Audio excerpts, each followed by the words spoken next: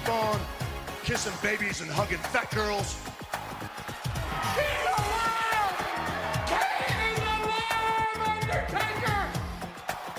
You are a sniveling little suck-up sellout full of suffering succotash, son! It's me, Austin! Oh, son of a bitch! What? It's me, Austin! It was me all along, Austin! And your t-shirts are too tight too, Billy! And you book a match with me against Ryan Keelan! Look at me! I'm a total package! I will rip him apart! I'm pissed now! Where to, Stephanie? Wrestle Roasts on ad-free shows and ATC. Welcome, everyone, to Wrestle Roasts. I am your host this week, Robert Karpelis. Don't adjust that dial. Dan St. Germain is not here. The Dave Meltzer restraining order finally kicked in. He is on the lam for this week, and Scotty is on vacation. So that explains why New Japan is not being pirated at the same level it normally is. But in their absence, we have the Terry Funk of the Wrestle Roast universe, the retired and now temporarily unretired Mike Lawrence. Mike, welcome. Yep, I was gone about as long as CM Punk, and now this podcast will be SummerSlam 2011 with a Nash running at the end. No, man, Z-Packs ready. No, I the guy said they couldn't make it. I'm starting work later today. And I was like, you know what? I'll do it. Fuck it. And I was like, oh, I just get to talk to Robert? Yeah, that sounds fun. This will be by far the nerdiest and most esoteric episode of Wrestle Roast ever. And I guarantee you guys are going to love it. We've got almost a 6 count, 5.5 count. It's Dan's gimmick with the numbers. Yeah, there's a lot of shit. You know, it's like this will be an episode where you say a thing and I listen, then I say a thing and you listen. We're just doing a lot of experimental shit. But if you listen closely, you will still hear Scott trying to interrupt us from a distance from his vacation. Like in his astral form. Yes. He feels like a bird, like it's like 11 on Stranger Things. It just is a black space and then just Scott. And he's just yelling, "You're wrong. Take a shit is better than Randy Orton." But Tony Khan is the master of puppets. All right. He is Tony Khan is something else. We'll get to him later. But the very first thing we're talking about here, earlier this week, WWE announced that at the San Diego Comic-Con, they will be making available no holds barred action figures. It is Hulk Hogan as Rip, and it's Zeus, and it comes in a VHS case holder. And this has led to Mike and I saying, fuck it, we're starting the show talking about no holds barred. First, let's talk about the action figure, because we rarely ever talk about figures here. This is legitimately one of the coolest, most bizarre things WWE has put out in a long time. Yeah, I mean, and let's give Mattel credit here. Let's give another multi-billion-dollar corporation. No, but it's amazing, yeah, because San Diego Comic-Con exclusives, this is what they should be. They are niche-y, they're fun, and they're the kind of thing that a lot of people are like, I kind of want that, I don't. And if you don't get it now, the price on the aftermarket is going to be really high. Last year, I think they did like a Ultimate Edition, like Sergeant Slaughter. They've done like other things like that. Marvel once did like the Defenders. It's like shit where it's like they did like a Colleen Wing figure where they're like, we don't know if people are gonna buy this in the store, but this is amazing. I think the thing that really does it for me is so they're in a box, and then the box has a VHS cassette that the figures are in. And they're staring at each other just like the fucking poster. Like that extra level of detail. And that Hogan comes with a dookie face. He's got the it's also like when I started collecting wrestling figures, at first I really was like, I think I'm just gonna get the dead guys. And that should be a lot of figures still. And then it's like what's you're like, well, then I kind of need Michaels, I kind of need this person, and then an addiction starts. But but Zeus has never had a figure in this line. And so that's really exciting to get the Zeus. I mean, the Rip, like, here's the thing. I would buy this if it was just Zeus. Him with the Rip is like kind of fun, but I would easily take a Zeus and Brel over a Zeus and Rip. Yes. I don't think there's enough Kurt Fuller action figures out there. No, there aren't. And David Paymer. Yes. Yeah. No Holds Barred is fucking great, man. I love that movie. Yeah, there are better movies, but there are very few movies as entertaining. No Holds Barred is such a weird movie because when you look back on it historically, it's considered a huge failure for WWF financially. It became a punchline for them for a very long time. They finally went back and sort of embraced what it was. But when it came out, it was the number 2 movie in the country behind Indiana Jones. So this thing did sell tickets. Like, people went out and saw it. And what's fun is the hatred and vitriol in a lot of the reviews for this movie at the time, because there was still that barrier of, if you've made a movie, it was expensive. Like, film cost a lot. To get released in theaters cost a lot. So they didn't like the fact that there was a wrestling movie that was coming out with Hogan. And then the critics went out of their way to really just try to shit on this thing as much as they could. In 2022, younger people don't have that kind of appreciation, because I could take an iPhone and make a semi-decent looking movie and get it released on VOD. I mean, we watched that terrible Kevin Nash COVID-19 movie, which was probably a fraction of the budget that it took to make No Holds Barred. No Holds Barred cost $8 million at the time, and you see it all on the screen. I mean, there are so many tassels. There's Jesse Ventura, last week's roast victim, was in this. It was strange, though, because it's peak Hogan, but it's Hogan not playing Hogan, but he's essentially playing Hogan in a wrestling movie where there is no, like, it's like wrestling if kayfabe existed, and that's where you're just watching it, and it's just so many levels of strange all in one to try to make sense of this movie. Dude, this is amazing. So I'm looking at like the top movies at the time. Yeah, and Indiana Jones was there. This came out the same week as Dead Poet Society. It's just fucking amazing. Yeah, it was second, and then you had See No Evil, Hear No Evil. Number 4 was Field of Dreams. I also love that See No Evil was the next WWE movie. Like, Vince looked at the box like, someday. Oh, if I can't beat you, I'll become you. And then but you know what other movie was in the theater at this time? Motherfucking Roadhouse. Roadhouse. I mean, this, look, like, I know there's still a lot of great movies. I definitely believe we were in the golden age of television, but when you look at like this top 10, man, Rain Man, Major League, Pet Cemetery, like, fucking, it is pretty amazing. And like 89 is one of the biggest summers ever, because that was like, I was 6 at the time. I think that was Back to the Future 2. That was Ghostbusters 2. That was Batman. Yeah, that was UHF. Batman, then UHF right after. Hey man, I know my audience, and it's UHF. Myself. Hey, it's one of the best Michael Richards movies. One of the others, by the way, So I Married an Axe Murderer, has been on a lot recently, and that's a hidden gem. One of my favorite things about No Holds Barred was there was a script that was commissioned for this, and Vince and Hogan decided to rewrite it over the course of 72 hours in a hotel. And I keep picturing that episode of Frasier where Frasier and Niles were trying to write a book together, but then it's just Hulk and Vince in a hotel room at a time where there are no computers. This must have been, I mean, the amount of cocaine consumed in Daytona, Florida, to make this amazing motion picture. Not since last night's Dynamite have we seen that much cocaine, or the week before's Dynamite, or the week before. First of all, Hogan and Vince could not handle as much as Tony Tweaker Khan can shove up his nostrils. The strange thing about this, for me, whenever I think of No Holds Barred, it's stupid, but I always think of that one random clip of Hogan riding on the motorcycle, and there's the guy in the background throwing a dog into the lake. It is the most bizarre, like, movie thing. It doesn't matter wrestling or not. Like, just in cinematic history, there's just you go back and watch it. There's just a dude throwing a dog into the lake. This was up there with when they thought that there was like the ghost in 3 Men and a Baby.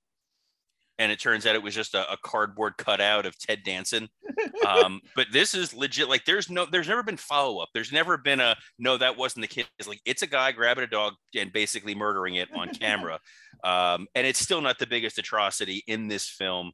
No Holds Barred was classic Vince in that this, kind of like the XFL, it took over everything else. When it came out on pay-per-view, they knew this movie was not going to draw, so they put together a series of matches that was the No Holds Barred, the movie, the match, and the card for that show included like Dusty Rhodes versus the Big Boss Man. You had Ultimate Warrior on there, and then they did Beefcake and Savage against it was Beefcake and Hogan against Zeus and Savage.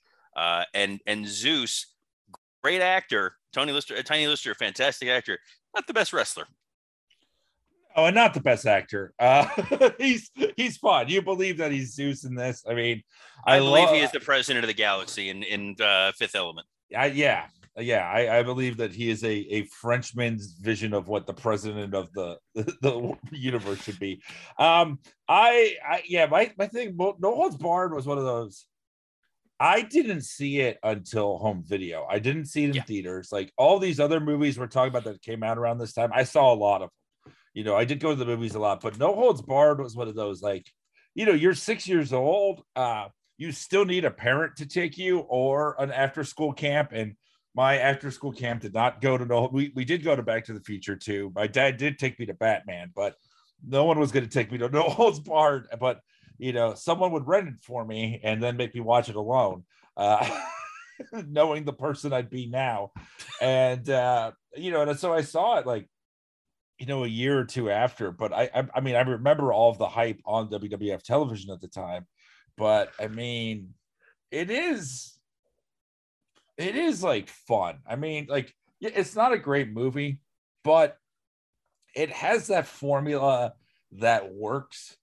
That's, it's basic enough, it's aping better movies. I love the fact, like, one of my favorite things about this movie will always be that Hulk Hogan isn't playing Hulk Hogan, but he is playing Hulk Hogan.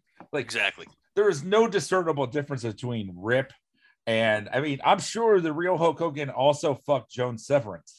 So, I hope so. I mean, like, Kurt Fuller, like, is so good in this. I mean, this is comparable to me to another classic 80s movie, Barry Gordy's The Last Dragon, which also has your, like, squirrely, balding, executive villain, and then your muscle. And I will say, I do think Shonuff, the Shogun of Harlem, is a little better than Zeus, but Zeus is awesome. And my second favorite thing in this movie is that you had Vincent Hogan rewrite the script, which I remember Saint Germain telling me he wanted to do a play that is just about that 72 hours, and I would fucking love that. I would watch the shit out of that. But the thing is, like, God, I'm blanking on what I was going to say. I was just fucking raving about No Holds Barred. It's, I think, but as far as like wrestling movies go, because before that there was Body Slam, and then there was All the Marbles, with Columbo. And there's the wrestler with Vern Gagne, and that's from like the 70s. It has like all that crazy footage, and then subsequently, it's like wrestling used to be years and years ago was like an exploitation genre in film. I mean, if you go back and watch Barton Fink, the whole premise of Barton Fink is about writing a wrestling picture. Or if you read the first appearance of Spider-Man. If you read the first appearance of Spider-Man, and it's like, oh shit, I got these powers. I want to make a quick buck. Oh, I had the last 3 minutes in the ring with, and in the comics, he's named Crusher Hogan. I love in the movie, like, Savage was probably like, I'm not going to be Hogan. I'm Bonesaw. Not playing Hogan. I can't blame him. But, and then, later on you get like Ready to Rumble. But WWE, for all the WWE studio movies they made after, they never really made a wrestling movie again. No. It is, I mean, they made some of the cartoons where it was like the Jetsons meet the WWE or whatever, but you have other entities, like I think Darren Aronofsky is the wrestler, or what you see on Heels now. tells those stories really, really well. And it's strange of the, you know, write what you know. When WWE got into making films, they wanted to use their superstars without letting them do what makes them the best. I get Kane and See No Evil, and they wanted to do The Undertaker in a Western at one point. And some of the movies that they churned out, like John Cena as a Marine or whatever. But to make a wrestling movie when you have WWE Studios and then never do it has always been an odd decision from my perspective. Did Knucklehead have some wrestling in it? I never saw Knucklehead. I never saw Knucklehead. It might, but I don't know. Like, but it wasn't essentially a wrestling movie. I so it's weird. I know that, you know, a lot of those guys like Brian Gerwitz has his book coming out soon. That'll be interesting with what those stories are. And then you have Young Rock on TV now, which I know has been hit and miss in terms of the ratings. I think it was strange doing a whole first season of a show without The Rock as, you know, as a wrestler. It's like, let's show him as a football player and then show him as a guy who has a dad that's not a total piece of shit. And people aren't going to buy into that. They want to see Rock as a wrestler and Rocky Johnson making babies. And that's eventually what you're going to get. But no holds barred. It's such a fun movie. And it's weird that it's not streaming anywhere. No, I know. That was the thing. I was like, I kind of want to watch it again before we talk about it, and you can't find it.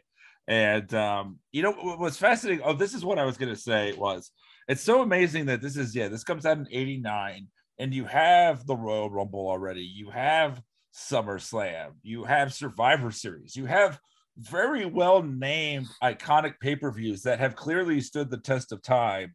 The event is Battle of the Tough Guys. It is the dumbest name. It is such a placeholder name. Like as someone who's like been in writing rooms, you know, that's like you're fucking tired. You're trying to figure shit out. You're like, what are we gonna call it? All right, Battle of the Tough Guys. But you know, we'll think of something better on set, and they never did.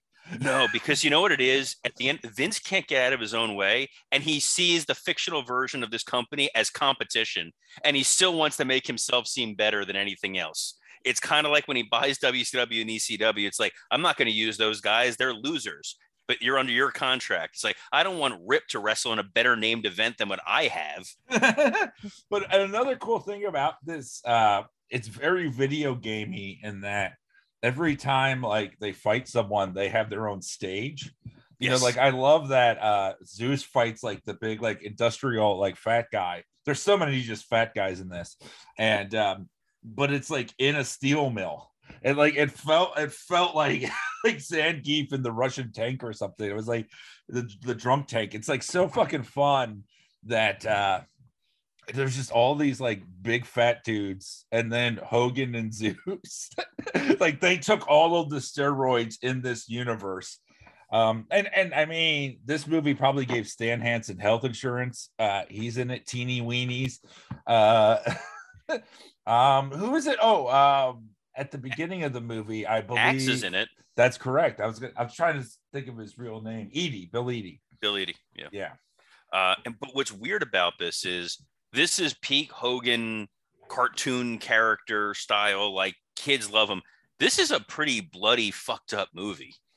Like there's abductions, there's attempted rape. Yeah. There's Dookie. It's a vicious. I think that's the most fascinating thing about this movie is it really is before the Attitude Era. You know, this is 89. This is, 8 years before 97 of the birth of the Attitude Era. We got to see what Vince's true vision of what entertainment is. And it's all of this dark fucking shit. And it's all these poop jokes and wiener jokes. And, like he couldn't do those on his programming at the time, but he fucking puts them all in this movie. Yes, this is the real moment when the Attitude Era was born. But speaking of Vince, we're gonna pivot because this movie is about a crazed, network megalomaniac who needs to be brought down. And instead of that, we're going to talk about Vince McMahon. From No Holds Barred, we go to No Holes Barred. No disclosures allowed. is here. So yeah, Vince, since we last met, guys, since we last convened, WWE has this nice way of like, we record a show, it's great, we're excited for you to hear it, and then the next day, massive bomb hits, and we're already like yesterday's news. So last Friday, the Wall Street Journal uncovered several more allegations about Vince McMahon, and a couple people have talked on the Facebook page. Hey, what are the thoughts on this? And what I'll say is, number one, obviously, non-disclosure agreement. You're putting that in place because you don't want somebody to talk. You did something, doesn't matter what it is. These exist a lot in corporate America, in sports world, having lived in both of those. Not that I'm saying I've seen any of these things, but it is very common where you just don't want stuff to get out and you're willing to pay for it. And this constant uncovering of information, and the guys were on Busted Open Radio recording this Thursday night. They were talking about how anonymous emails got sent to the board of directors, which is what first opened Pandora's box. So it's who sent the emails and what happened. Long story short, the latest round of allegations, the most troubling piece of it is that Vince supposedly paid about $7.5 million to an unnamed female talent who he coerced into performing fellatio. And then when she subsequently rejected his further advances, he demoted and ultimately fired her. These are the allegations in the NDA. The question then becomes, well, why is he still there? Yes, he stepped down as CEO, and they put Stephanie in place. But I mean, come on, that's all for show.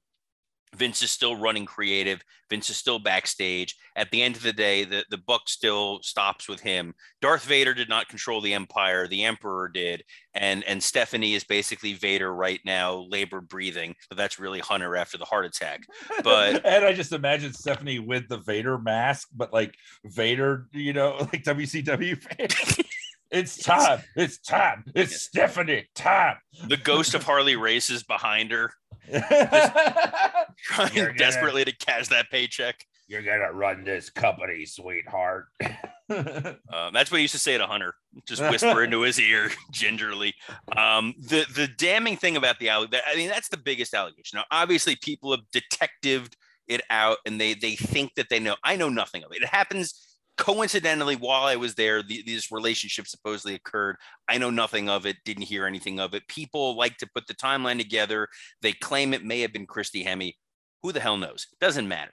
Ultimately, the question that's been posed is, Harvey Weinstein got brought down because of these sorts of allegations. Jeff Zucker got brought down by significantly less allegations. There were lots of Me Too and Time's Up stuff that came out, and these people faced consequences. And Vince, 1 week later, really haven't been any consequences. And I think part of the reason is there is no face to the allegations. And unfortunately, in this day and age, and in this sort of society and culture, unless you have the smoking gun, people aren't going to demand action. And in talking about No Holds Barred, Vince desperately wanted to leave the world of wrestling and be respected in Hollywood, be respected in the broader entertainment industry. And when this movie tanked, he continued to try to make different forays into mainstream. He created a movie studio. He created a record label. He created a book imprint, a restaurant, a football I think most importantly, after this, he tried the WBF. He tried the WBF to get around a reason to bring Lex Luger into existence. But it's crazy that like this didn't work, but he thought that like bodybuilding would. I mean, he just went the other way. Yeah, it was a different time. Like, all right, so they want to look at him, they just don't want to hear him talk. Which, given the way some of those guys talk, not a terrible idea. No, especially Lex Luger. But the irony is, all of his is trying to be accepted. The thing that has saved him right now is that he isn't accepted. And mainstream Hollywood still looks at wrestling not as a billion-dollar sports entertainment company that is the highest rated thing on cable, one of the highest rated things on network TV on a Friday night, sells out 160 countries on television, has a worldwide streaming deal. They look at it as this is still backroom, smoky, back alley bullshit. So what do you expect from a carny other than this is what he's going to do? So nobody's calling for his head there. On the other side, wrestling fans really don't want to see Vince McMahon taken to task. He is the face of the company, the way Walt Disney is the face of Disney, the way Stan Lee is the face of Marvel. People want to love what they love. And if you bring down the guy associated with it, it runs the risk of ruining your ability to enjoy the content. So nobody's really pushing on either way. And Wall Street doesn't really care unless the money stops coming in. And the only thing that's been cut off was the Netflix documentary about Vince McMahon, which would have been like the Mr. Burns documentary of how soft and gentle that would have gone on onto Vince. Senor Spielbergo would have directed it. It would have been brilliant. But the allegations, when you look at them on paper, you show it to a normal person, they're going to be like, oh my God, this guy should be fired. Maybe he should be investigated, put in jail. It's not happening. And I don't think Vince is going to go down because there aren't the villagers with flaming pitchforks demanding that Vince be removed. And it's definitely a sad commentary, but it is sort of the state of where this is right now. If he was successful in Hollywood, if the studio took off and everybody loved him, absolutely he'd be gone tomorrow. But because it's wrestling, because people view it the way that they view it, he's almost getting a pass for what happened unless somebody actively does come forward and say, here's what happened to me, and that they're credible and that people genuinely want to believe what it is. There are people who've made allegations about Vince in the past. They kind of get swept under the rug. It would be, at this point, the dam has to burst and somebody has to come forward and say, here is what this man did to me. I'm the public face of it, and we'll see what happens. So that was the touching on the Vince allegation stuff, but we're going to pivot to premium. I don't know if you wanted to comment on it, Mike. I was going to give you the out. Yeah, it is impossible to find a way to talk when you're talking. You're great filibustering. No, I think like it's interesting to me, and someone posted on our Facebook page about it, about like, I do not think that blaming the women or attacking the women, like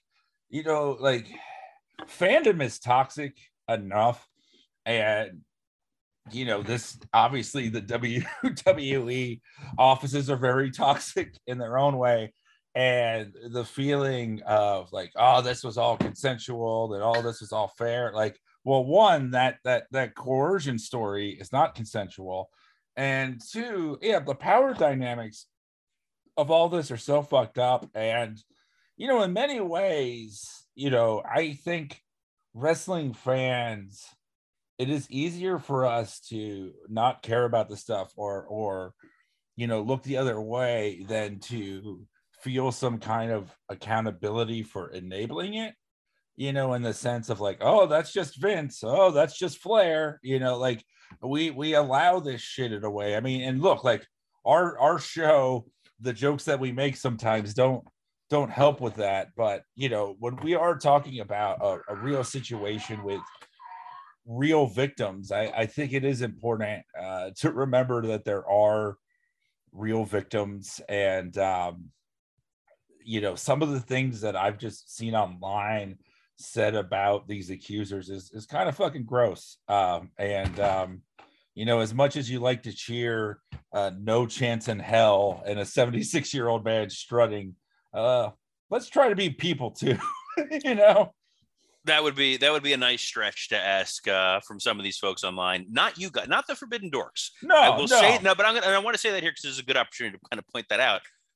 The culture around the show, the people who tweet at us, who post on the Facebook group, who interact with us, have all been extremely respectful, really nice. It's good to see this sort of environment for wrestling fandom. But there is that other side that's out there that gets really ugly really fast, and you see it throughout entertainment, and it has real consequences. I mean, there was the broader entertainment story that was going on today that Constance Wu was talking about, that she attempted suicide because of the backlash against her being upset that Fresh Off the Boat was continuing.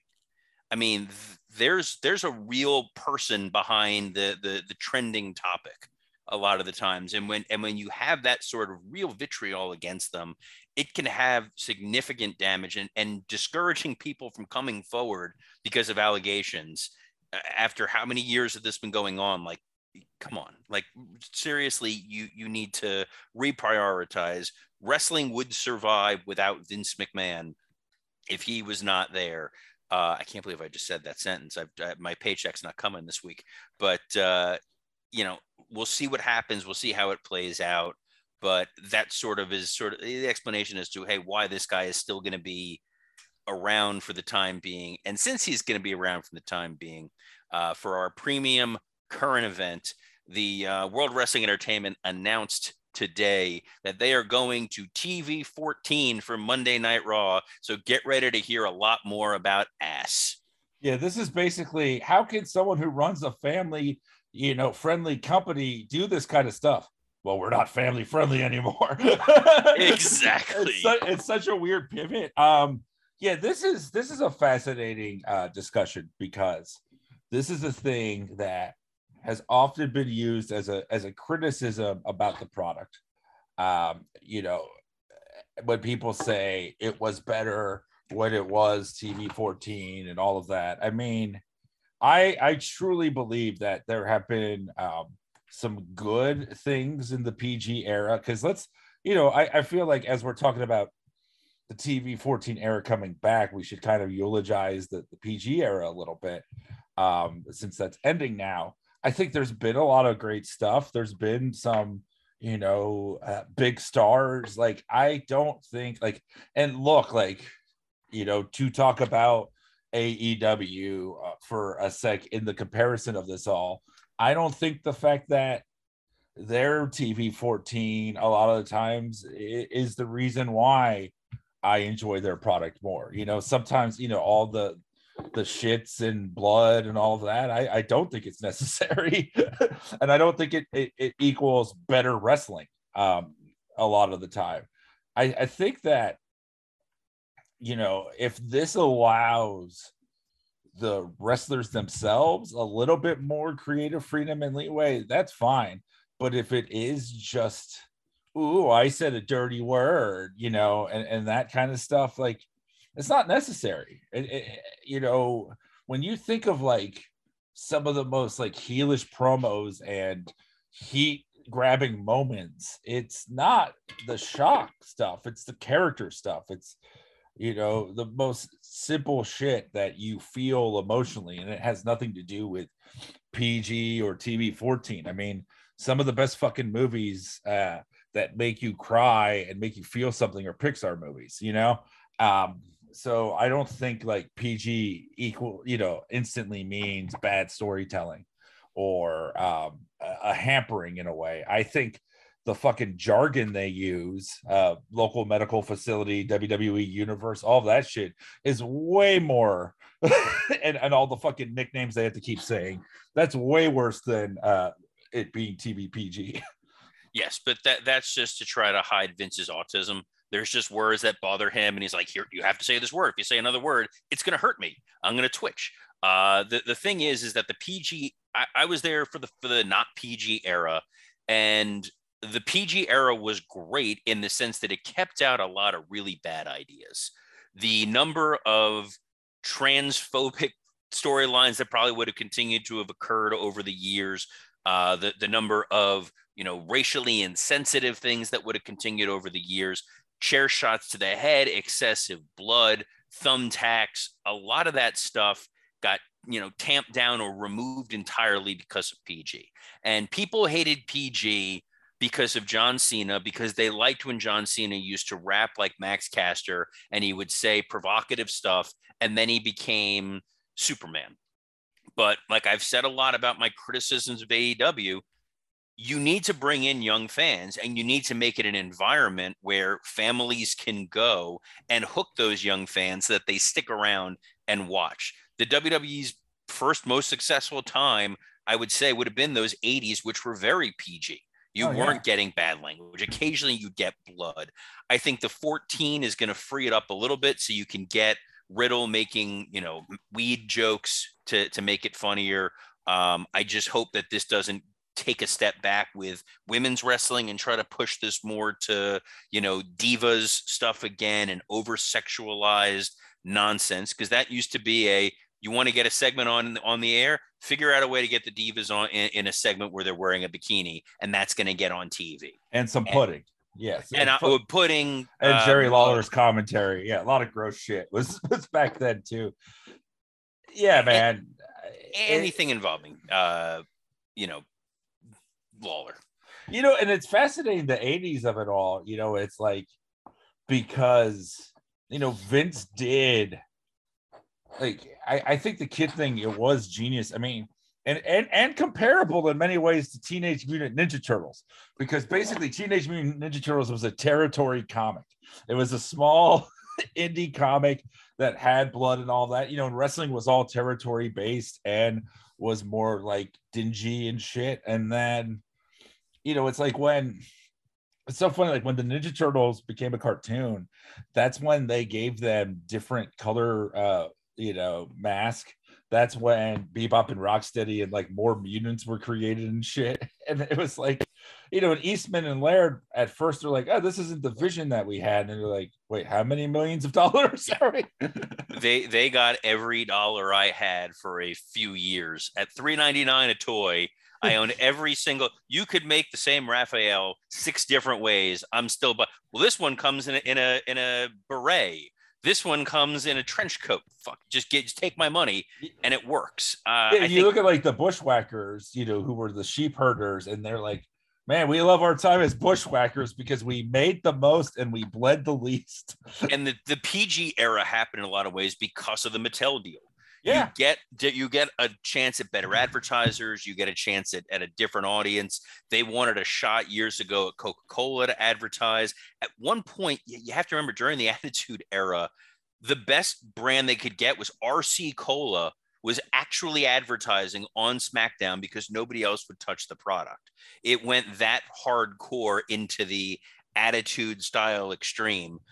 So now, going into 14, it's all sort of self-regulated, because let's get way too into FCC regulations. TV ratings on cable, you're sort of self-policed. It's really only on network TV that you really have to worry about what's said and not said, and when it's said and when it's not said. Everything else is, are your advertisers happy? Are your investors happy? And I'll be curious if you notice a marketable difference on Monday night. I don't know if they're going to do a barbed wire everywhere match. I mean, that sounds stupid. What company would do that? But it'll get people talking, and it'll get people talking about something other than, what did Vince pay a lot of money for? So we'll see. It's so funny when, Tony Sirico passed away at the end of last week. Rest in peace, Paulie Walnuts. And seeing those Stacker 2 commercials that he was in with like Trish Stratus and Bubba and all that. And it was like, this was all the commercials were. It was fucking Y2J Stacker with Triple H and Stacker 2 commercials, Y2J Stinger, right? It was the YJ Stinger, it was the JVC Stinger. Kaboom Box, and Castrol GTX. That was it. Yeah, literally like oil and supplements. Whereas if you go back to the early 90s, it was all like Acme Cream and Karate Fighters. So you never know what it is. And now in 2022, I watched 3 hours of Raw. I see Popeyes and Cricket Wireless. Exactly. I see 75 Sonic commercials, and I don't have a Sonic anywhere near me, which is what makes it so funny. A lot of cricket, but they're smart when they integrate their wrestlers into those commercials. It's what you want to do. Yeah. The 14 thing, I don't know what it gets them. I don't think that if you watch the show now, you're not hankering for something that you haven't seen on WWE TV. Are you going to get some more blood? Maybe, but given all the health issues that we know, it takes away some of the fun, quote unquote, of blood. And when they get edgier, they don't get more sophisticated. Bruce Pritchard is not about to write The Wire on Monday night. You're going to get the shit that makes Conrad's man tits jiggle on Monday Night Raw every week. And it's going to be It's going to be something, but it is worth talking about. Wait, the housing crisis that leaves lots of people displaced in need of quick mortgages. Yes, look.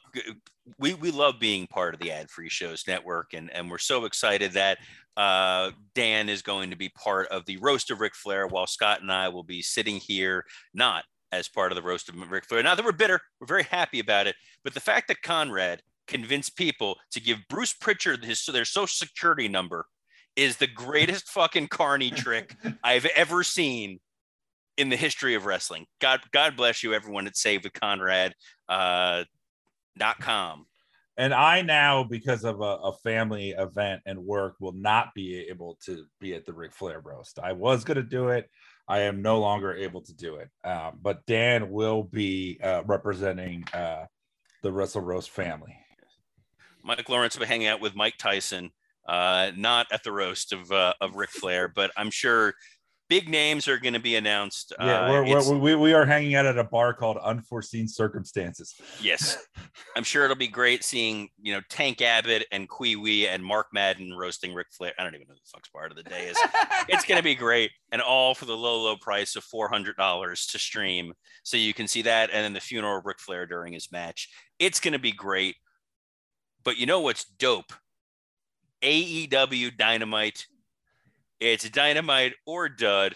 We're going to talk about it here. Just assume Scott loved absolutely everything about it. He thought the commercials were great. There should have been more commercials. The fans looked amazing. Savannah, Georgia is a lovely. It actually is a lovely town. It's nice. It's awesome. It's got beautiful weather.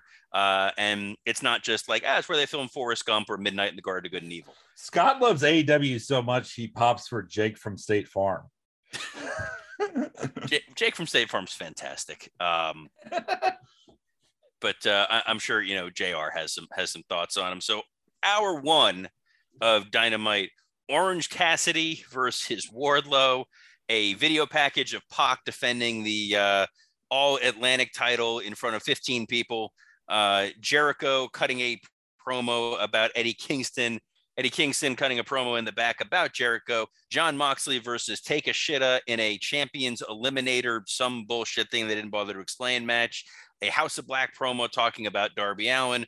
Christian going after other people's dead dads. Luchasaurus versus Griff Garrison. Man, they knew Mike was going to be back this week. And then the Jericho Appreciation Society talking about being locked in a shark cage. And then Daniel Garcia cutting a mean guy promo. Mike, I'll let you start this one. Oh, man. I don't think a company has ever suffered as much from the absence of one wrestler as this company has with MJF. Yeah.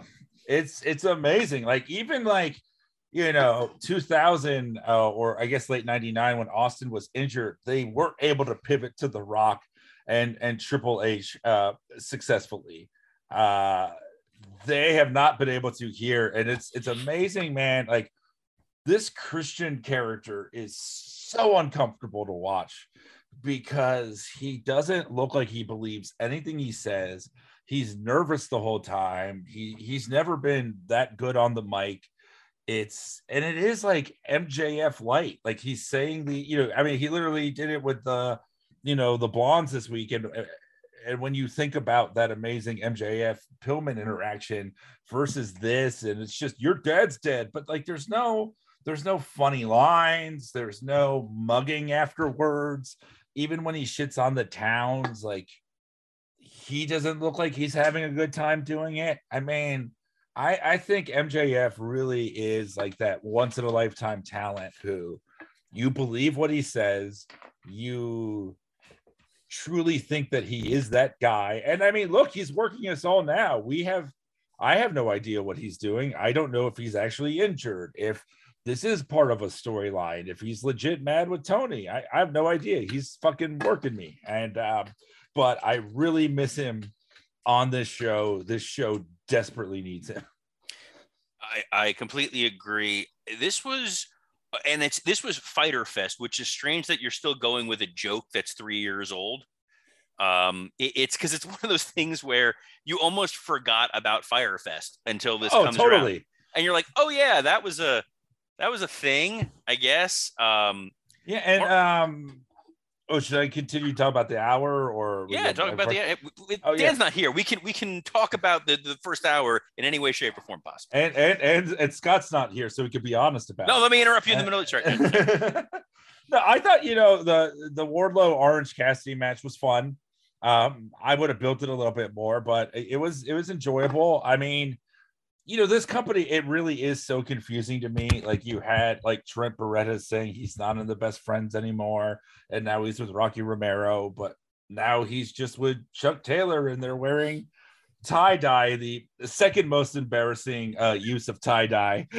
Is that hour 2? That's hour 2. That's okay. hour 2. It's the most right. embarrassing use of tie-dye in hour 1. Yeah. Okay. Yeah. I got to hold in my thoughts on oof. But the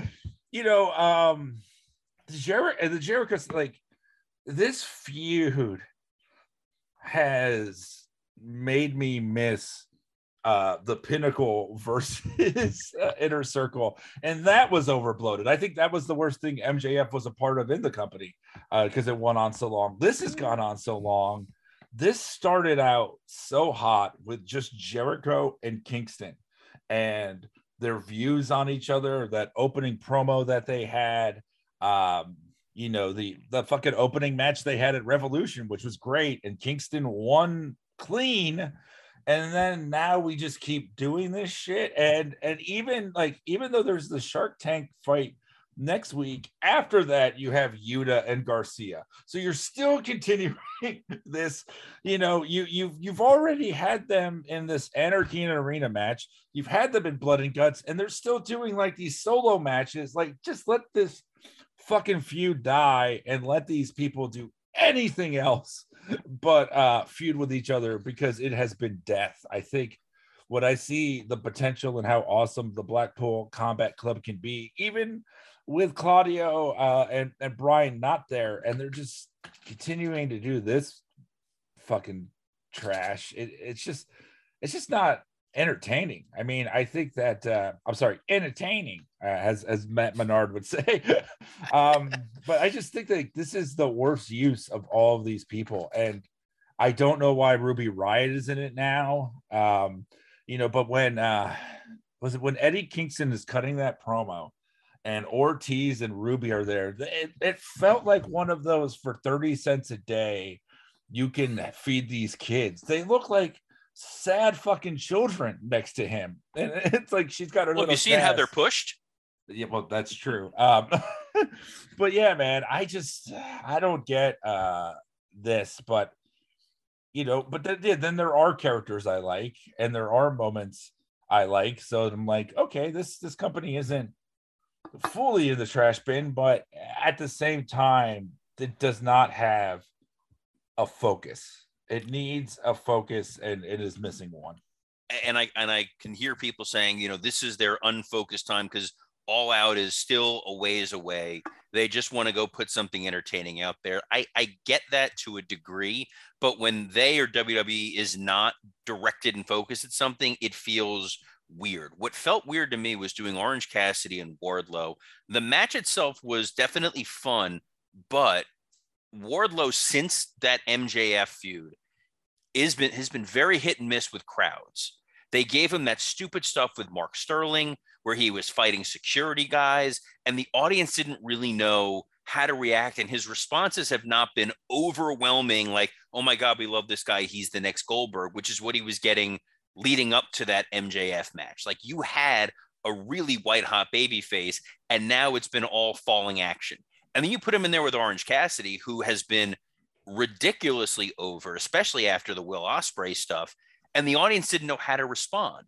So you kind of hurt both guys in a little bit because you want them over the top cheering for Wardlow.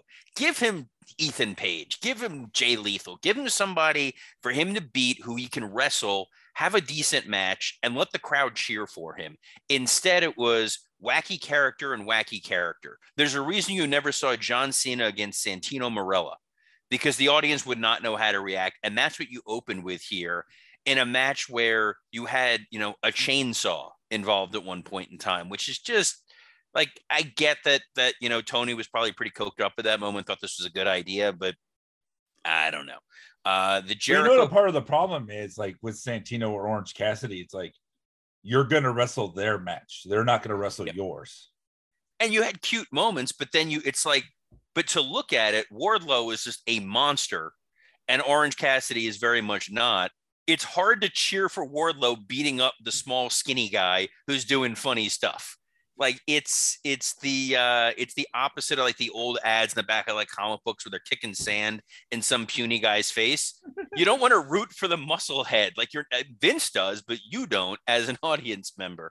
The Jericho Eddie Kingston stuff. This thing is never ending, and it feels like when you would play SmackDown on like the old storyline mode, and you just change out the wrestlers, but it's the same storyline. And the worst is this is going to end. And then the Jericho Appreciation Society is going to move on to probably the Blackpool Combat Club. And we're going to get the same story with just those guys again. And then they'll move on to another stable. And it's just going to go on and on, lather, rinse, repeat, while you have 6 other stables existing. I'm sure Jericho and Eddie will try to pull something out that'll be fun. The Mimosa match Jericho made work.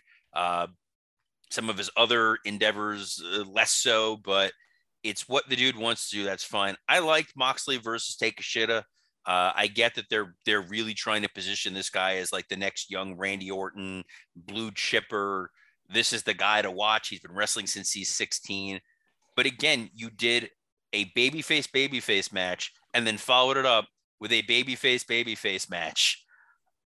Give the crowd in Savannah something to cheer for and something to boo. Please, like this is not that hard. I mean, I'm gonna call him Takeshita because Jim Cornette also does Takeshita, and I don't want to be Jim Cornette. So Takeshita, I did it. Okay, I'm gonna keep doing it.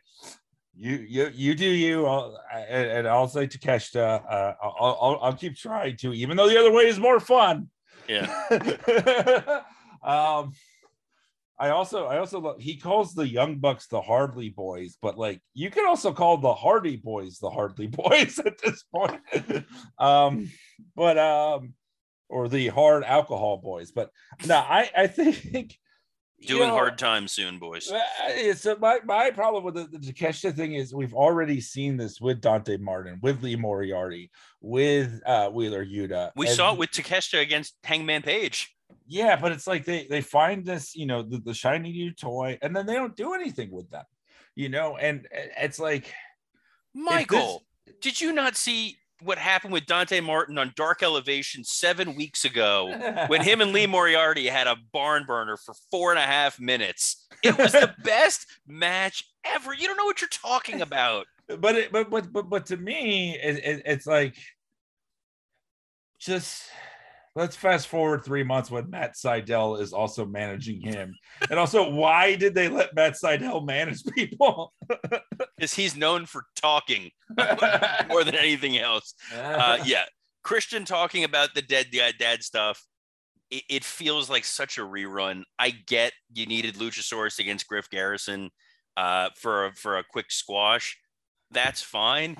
Also, I thought it was weird because I thought where he was going when he's like, who does Griff look like? I thought he was going to say Edge, because I'm like, it's a tall, skinny guy with really nice hair.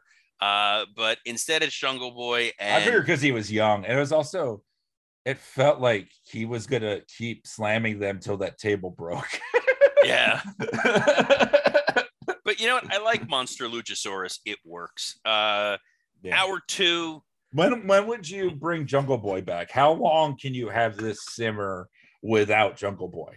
I feel like a week or two more. So they need to give a clear explanation as to where Jungle Boy is. It's like he's out, he's injured, something. He needs to send in a video. He needs to do something. It needs to be him filming like a video of, I hear what you're doing and I'm coming for you. And then the reveal is that he's already in the arena. And he comes running out and does the big heroic Spirit of 76 and goes after Luchasaurus. But it's it's AEW. So if you take an unprotected chair shot during the match, you can also have a match on Rampage. If you take it after the match, we don't know when you'll be back. That's true. And the other weird thing was Brody King and Darby Allin, they have this video package. There was this video online where Brody beat up Darby at an autograph signing, which is, I love that. I love the idea of keeping stuff alive. Like, you never know when something's going to happen. That's super fun. But rather than just show that segment and be like, we're outraged at what happened and AEW officials are investigating this and we're suspending, we get one of those spooky, Queen album cover promos. Mamma mia, mamma mia. That's all I keep thinking every time. And this just feels like, all right, we're going to be stuck. We're going to get this feud for a couple months when I felt like you could have moved to Moxley and Malachi. And then wasn't Miro feuding with Malachi? Matthews has a new shirt on Pro Wrestling Tees. Papa T, Papa T. Hour 2 of this fucking ramshackle of a television show. Hangman Adam Page. Here we go. Gets greeted by the Dark Order. We're not even going to go any further than this. Hangman Adam Page gets greeted by the Dark Order, and they challenge to a fight. I don't even remember how they challenged, but the House of Black. It's Brody and Malachi. Yeah. Sorry, House of Black. Hangman Page's wardrobe has sparked some interest in Mr. Lawrence.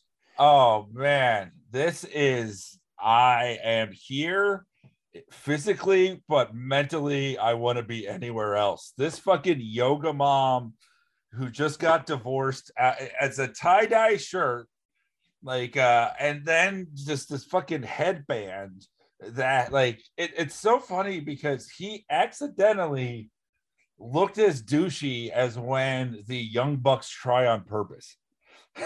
He looked like a young buck. It was so fucking, and his hair, and they even introduced him as former champion, so that just made it feel sadder with the outfit. And then he's all goofy and smiling with Silver and Reynolds, and what a way to know that your former main eventer is no longer in the main event. This was comical to me. Yes, this was, he's dressed like Rupert from Survivor. Nice. It was rough. I'm glad they put him on television, but he was just there for attendance. Is the I don't know, he was dressed as Rupert from Survivor with one of his buffs. But he wasn't immune to criticism. No. Jake Hager took on Claudio Castagnoli in one of the best Sunday Night Heat matches you'll ever see. Hook was backstage for a second and a half. Thunderstorm cut a promo, and then we're interrupted by Britt Baker and Jamie Hayter. Serena Deeb took on Anna Jay. I'm feeling my life suck out of my body. Jade Cargill and Stokely Hathaway had a promo. Then Anna and Ty Conti had a promo, and then we'll save the main event. We'll talk about the main event separate. Let's just talk about the rest of hour 2 of Dynamite before we get to that main event. Let's talk about how impressive it is that Tony managed to fit all the women in 1/4 hour. Yes, he got them all out of the way at once. Yeah, 9:15 to 9:30. No, God. Thunder Rosa is sneakily one of the worst promos in a long time. It's amazing because what's fascinating about the way that she talks is she doesn't have wrestling cadence, which you notice when Britt comes out, and Britt has that very pronounced, very clearly taking your time, speaking into the microphone, wrestling cadence. And Thunder Rosa is conversational, but not in a way that is organic. It just feels like anytime she's talking, someone had just yelled cut. It's so weird. And they show her losing. She lost a match, which I think was in another promotion, but they aired it on Dark. And losing that match allows that person who I think is from Stardom or something. Now they get to challenge Thunder Rosa for the world title, but it's so interesting. They did this with Pac earlier in the show. I don't know if we mentioned, but they showed briefly.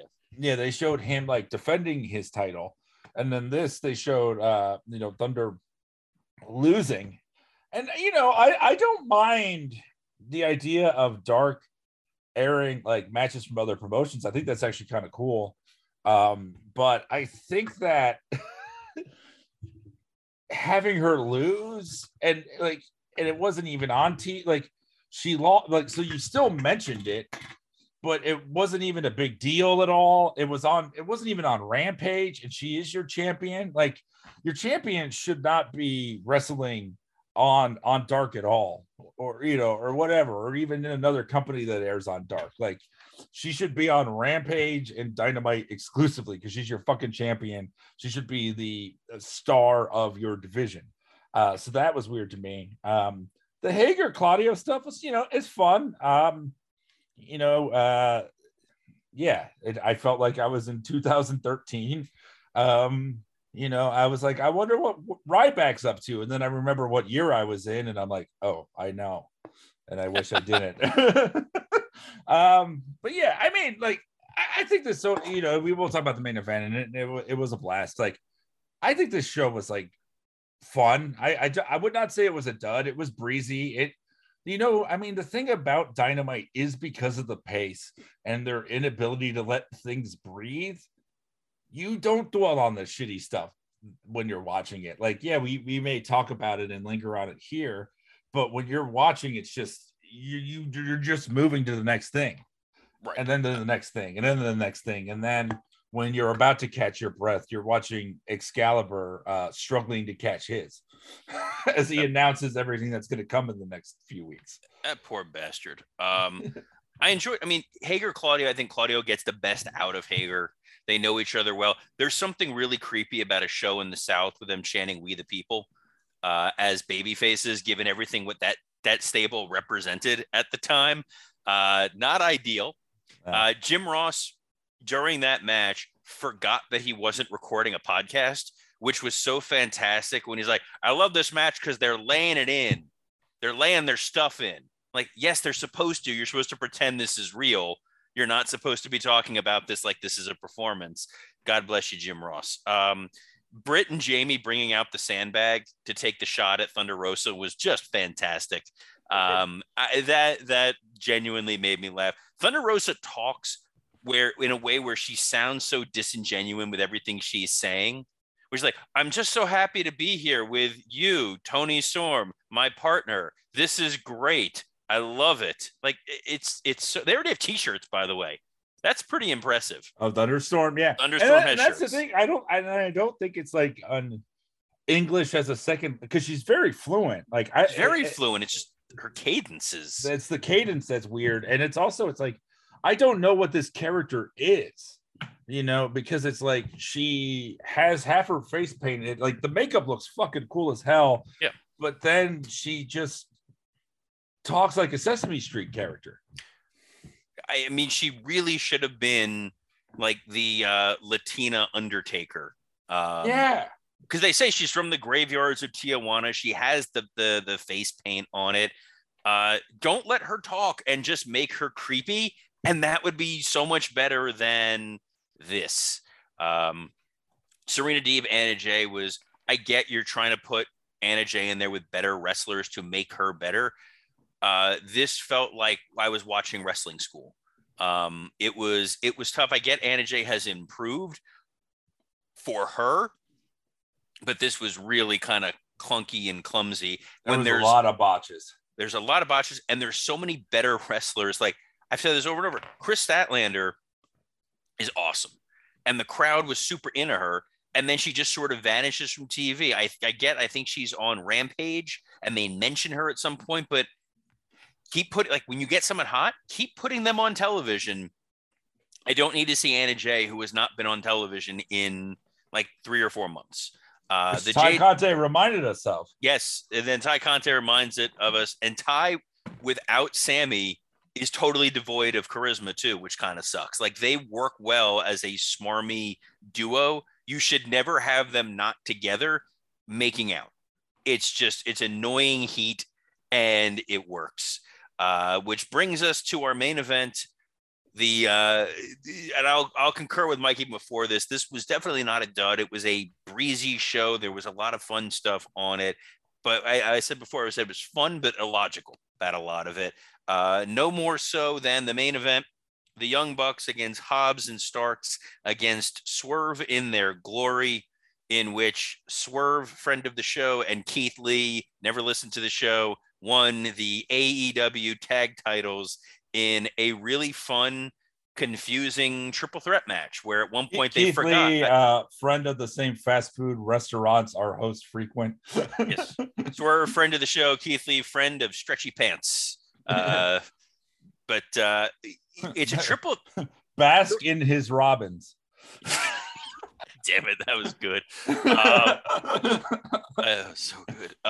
The strangest part of this match, which I enjoyed the hell out of it, when you're in a triple threat match, there's no disqualification, so you didn't need the ref bump. Like, you built this big dramatic ref bump with belt shots and low blows, but in a triple threat, there's no DQ. So why does it matter? You're creating drama where there isn't drama. And then the only slight negative I would take away from this is you have All Out coming up. The clear match that everybody on the planet wanted to see was AEW tag champion, the Young Bucks, versus every other tag champion, FTR, in an all or nothing kind of situation. And now we're not getting it. And it feels kind of weird. It feels very Vince Russo booking, that you're clearly going in a direction and then we're going to swerve you, bro, and give it to Swerve, bro. But for a main event on Dynamite, this was a blast. I don't love the triple threat tags when two people start out. Yeah, it doesn't make any sense to me. Like, why wouldn't there be three at all times? And a lot of these matches, they do feel the same, which I feel like most of the time, the first 7 minutes are very skippable. And then once everyone does get involved, you're watching foreplay, but once the fucking starts, it's fun. Once everyone's like writhing and having a blast. The FTR of it all, I agree with that in the sense that, like, I know that there's this, once again, another, fucking pay-per-view that isn't actually an AEW pay-per-view, but isn't. But you have, like, they're fighting the Briscoes again when they already won those titles, and they've been the AEW number one contenders for a good while. And if you look at the rankings, the most current ones are from yesterday before the show aired. So Team Taz and Swerve in His Glory are number 2 and 3. FTR is number 1. Why wouldn't the number 1 contenders be the ones challenging? It makes no fucking sense. And even though it's like, the thing of, like, the Meltzer of it all, of let's just put out a memorable, a good match. It's like, when you think in terms of kayfabe, that shouldn't, like, fully matter, in the sense that, like, you should just want to win more titles, or at least that's the character of these FTR guys. But the whole thing is like, yeah, we know how much everyone loved our first match and the reviews that it got, so we're going to do it again because it was a classic. We're going to do another classic. Doesn't make sense, as opposed to, oh, we already have 3 belts, but we don't have these belts. We'll go after the Bucks. Right. The only time it ever made sense, when it was, the reviews are so good, we're going to do it again, was years and years ago, when it was the Hardys and Edge and Christian. They had the ladder match, and they were like the young up and coming guys. It was like No Mercy or something. Yeah. And they had them do a rematch because they're like, we all got noticed. This is going to get us on the roster at a prominent position. This is on air, and like, we're going to do it again. That makes sense. This was, yes, we're just going to remake the pay-per-view match and just plug and play as needed and get this finish, when you've been teasing Swerve and Keith Lee turning on each other, because the last tag champions, Luchasaurus and Jungle Boy, turned on one another. I don't quite get it. And if they do hotshot it back to the Bucks to then hotshot it to do an FTR thing, this makes even less sense. The Ring of Honor pay-per-view doesn't bother me as much, simply because Tony owns the property outright. Find a way to make your money. It's a mind-boggling that they're charging $30 for this show. I mean, it's Danny Garcia and Wheeler Yuta, and I love Wheeler Yuta, but $30 for that is there's a recession, Tony. I'm begging you to pay attention. Leave your fighter fest for a moment and see what's going on. They charged $50 for that fucking Forbidden Door show, which where there were no repercussions at all storyline wise. Correct. Outside of the viruses on Scott's computer from trying to stream that show, no repercussions. And this is a brief aside as we're talking about AEW, and we're going to get it's esoteric and nerdy because that's where we are right now. I went and saw Thor: Love and Thunder, and if you haven't seen it for some reason, you can kind of skip ahead a little bit. But one of the things that has struck me about Phase 4 of the Marvel Cinematic Universe, and I'm a massive Marvel mark. Phase 4 feels a lot like AEW right now, where it's a lot of very narrow fan service. It's a little directionless, and they're kind of getting in this weird habit of you need to know someone who knows everything about Marvel in order to understand and appreciate everything that you're seeing. And the top stars you loved aren't around as much. And the top stars you loved are not there anymore. And they're trying to replace them with lesser than versions. I think it's like Doctor Strange and Multiverse of Madness was a lot of fan service that felt very New Japan Dominion, and some of it worked for me. Big fan of the X-Men cartoon as a kid, super excited to see it's not only is it Professor X, it's him in the yellow wheelchair and they play the theme song and all this stuff that I always bag on AEW for. I marked out in that little moment. And it was cool seeing John Krasinski as Mr. Fantastic, but then was there a coherent story to that movie? You needed to have seen all of WandaVision in order to understand the arc of what you were getting. And you just kind of got stuff. And then at the end, it's like Charlize Theron pops in and you're like, well, who is that? Well, if you didn't see her in PWG, then you don't understand the importance of this Charlize Theron appearance. You're just seeing Excalibur going, it's Clea. It's Clea. Exactly. She was his girlfriend in the comics.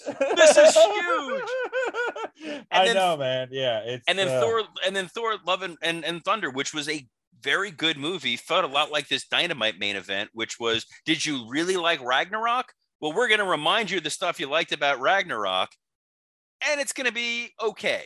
And then it's going to end with, we've finished the bad guy, but now here comes the next bad guy. And now you need to pay money to go see this.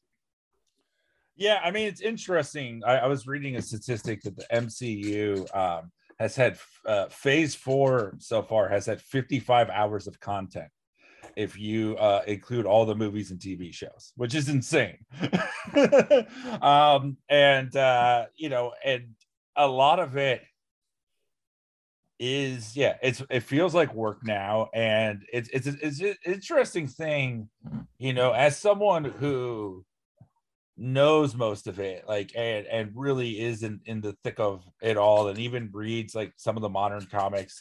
I knew who Gore, the God Butcher, was and all that stuff. But it is interesting where it's like, you could have, if you're going to set shit up, you could have had him at the end of Eternals.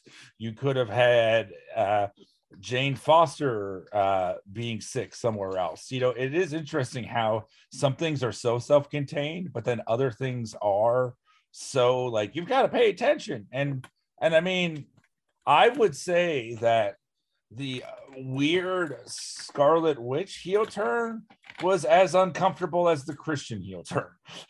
Yes. And based on what they've said, it was a lot of, they had to move stuff around because of COVID, and Multiverse of Madness was supposed to happen before WandaVision.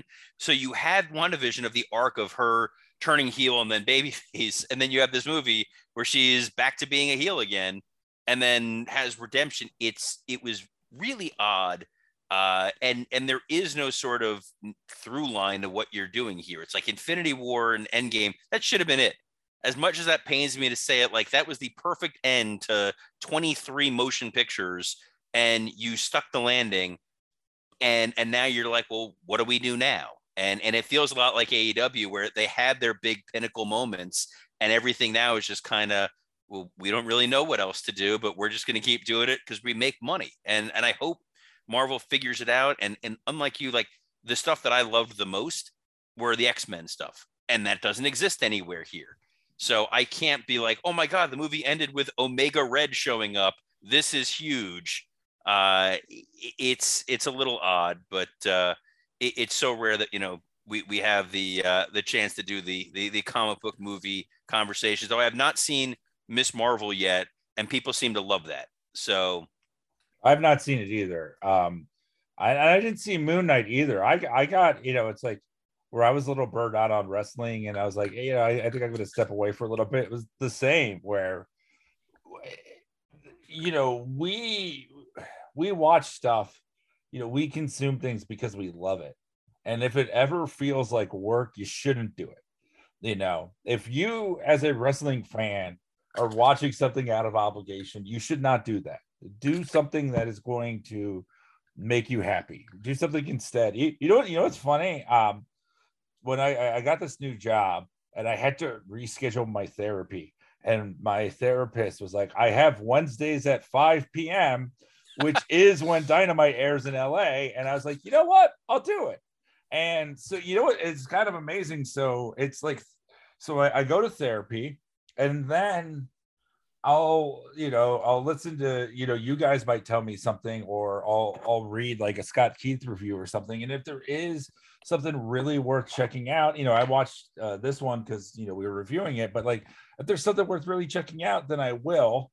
And, but I'm not just watching because I have to watch it. And if I'm going to watch, it's because I want to watch. And that is a freeing feeling as a fanboy of anything. I mean, I remember when I watched Iron Fist episode 1. Oh God. And I turned it off and I was like, I'm out. That made me so happy. And I was like, you know what, man, life is short.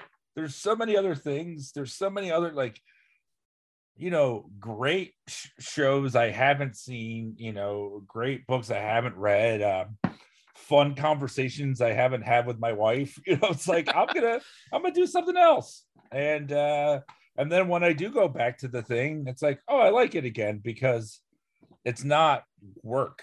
Like, most of us, who probably listen to this, you're probably in your 20s, your 30s, 40s, maybe 50s. You already have a job, and being a fan should not be a job as well. Couldn't agree more. I think there's something very much to that. If I ever, as much as I will bury the product, I still enjoy watching it when I'm watching it, even when it's not great, or watching people I know do well and get enjoyment out of it. But like, there are some of the DC stuff that I just can't bring myself to watch because it seems terrible. And I have not seen Wonder Woman 1984, and I heard it's awful, and I have no real burning desire to go and watch it. Am I going to go and watch anything Marvel puts out because I do? Yes. But I know to have the lowered expectations of it might not reach the peak of what it reached before. And that's okay. I watched, some of my favorite shows fell off, but you still watch them to the end and you still enjoy them in different degrees. I love The West Wing, but I can tell the second Sorkin left the show, it was a totally different show. And I still watched it till the bitter end. And you find things to love and enjoy. You get high spots, you get low spots. Not that I'm pivoting to the next topic or anything. It's seamless here. You get Simpsons seasons 1 through 9. You get Simpsons seasons 10 through 34. Seasons 1 through 8 and part of 9, and then they go to like military school, and you're like, I don't know what the hell's going on anymore. That's a good episode. It has good part. It definitely has good, and it has one of my favorite lines, which was, it was worth sneaking into town. That was some good corn, which is one of the best non sequiturs. Just that was why that show was so friggin' good. But that episode is still great because it still was about the relationship of Bart and Lisa. Yeah, it was still a show about a family before it went like super wacky, and I don't know what this is anymore. I can't tell you the last episode of that show I've watched from when it's new. Like, if it's on FXX and I'll look and I'll be like, season 6, I'm like, I'm all in. If it's Hank Scorpio, you got my attention for 30 minutes, and I'm still gonna laugh at it as if it was the first time I ever saw it. But yeah, it's continuing on, and God bless all of them for getting paychecks. And there were a lot of talented people working on it in those later years. I just haven't brought myself to watch it. But let's do some high spot, low spots here. Mike, what was your high spot of the week?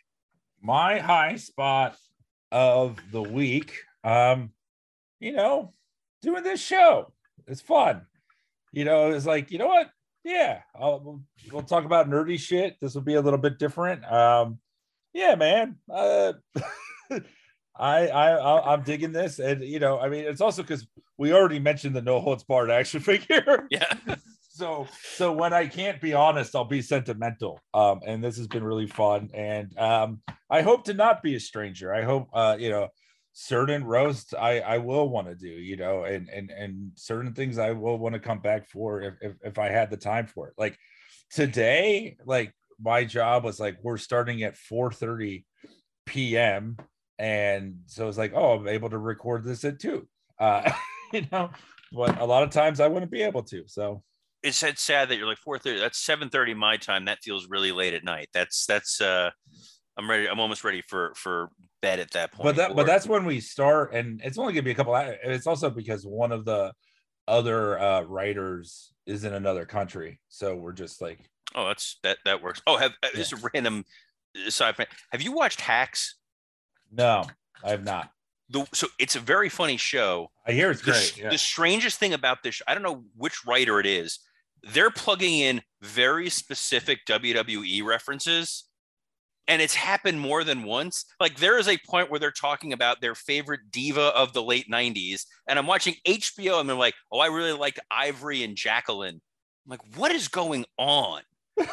And then there was a joke about Roman Reigns going to AEW, and I'm like, "This is like."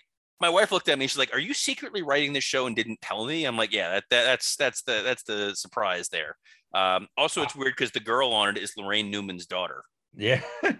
Hello, Newman. I will say that just about every writer's room you could think of, there was probably at least one wrestling fan. One of my best friends now, Alex Sherman, who I mentioned before, we met while writing on Upload, and he works on Our Flag Means Death with his wife, that Taika Waititi show, and it's like he's my LA wrestling pal. It's because it's like if you find someone else who used to like it, that's one thing, and you can talk about what it used to be. But if you find someone else who likes it now, holy shit, is it a fucking amazing bonding experience where you get to isolate and alienate yourself from everyone else. Oh, it's funny you say that, because that to me has been the most fun thing with first with Twitter, was connecting with random people outside of wrestling who I like and admire, and then like I find out like, oh, they happen to be huge wrestling fans, so you can have this very nerdy conversation about wrestling around people who want nothing to do with this. One of my favorite experiences ever in life was James Monroe Iglehart, who is absolutely incredible, Tony Award winner for Aladdin. He's the genie, right? I love that guy. The genie in Aladdin. He's in Hamilton. We met through Twitter. He did my old podcast years ago. We've been friends ever since. We finally went up to New York a few years ago. He's like, "Oh, have you seen Hamilton yet?" I'm like, kind of a hard ticket to get at the time. He's like, "Bring the wife. You'll come see me on the show." I'm like, that's fantastic. He let us come up after the show. We got to go up on stage and talk to him. My wife's like huge Broadway fan. This is the dream of hers. And he and I stood there for 20 minutes talking pro wrestling. And you could just see like the blood pour out of her face for a minute, where she's like, this is the greatest moment ever. And we're standing here on a Broadway stage talking about pro wrestling. And like, this is how we got the ticket. All right. But this is the beauty of wrestling. It's why it's so much fun. Anyway, my high spot of the week, speaking of James, a mutual friend of ours, with him, the fine folks in New Day, and Big E announced that he is going to be making a full recovery and will be returning in 2023 from his neck injury, which is fantastic. And he also posted, because this makes me so much happier, and that's great news and all that, but that he's been going to the gym, and the gym that he goes to in Tampa is the same gym that Dan Spivey goes to. And he finally worked up the courage to approach Spivey and get a picture with him. And he posted it on Twitter. And there's something so great about him being a fan of Spivey and having to approach him to get the photo, and the picture's fantastic. And Waylon Mercy is such a great underrated character. Mike, what's your low spot? My low spot is this Vince stuff. Yeah, it's fucking embarrassing. It is one of those things that non-wrestling fans, oh, have you heard about I'm like, yes, I'm aware.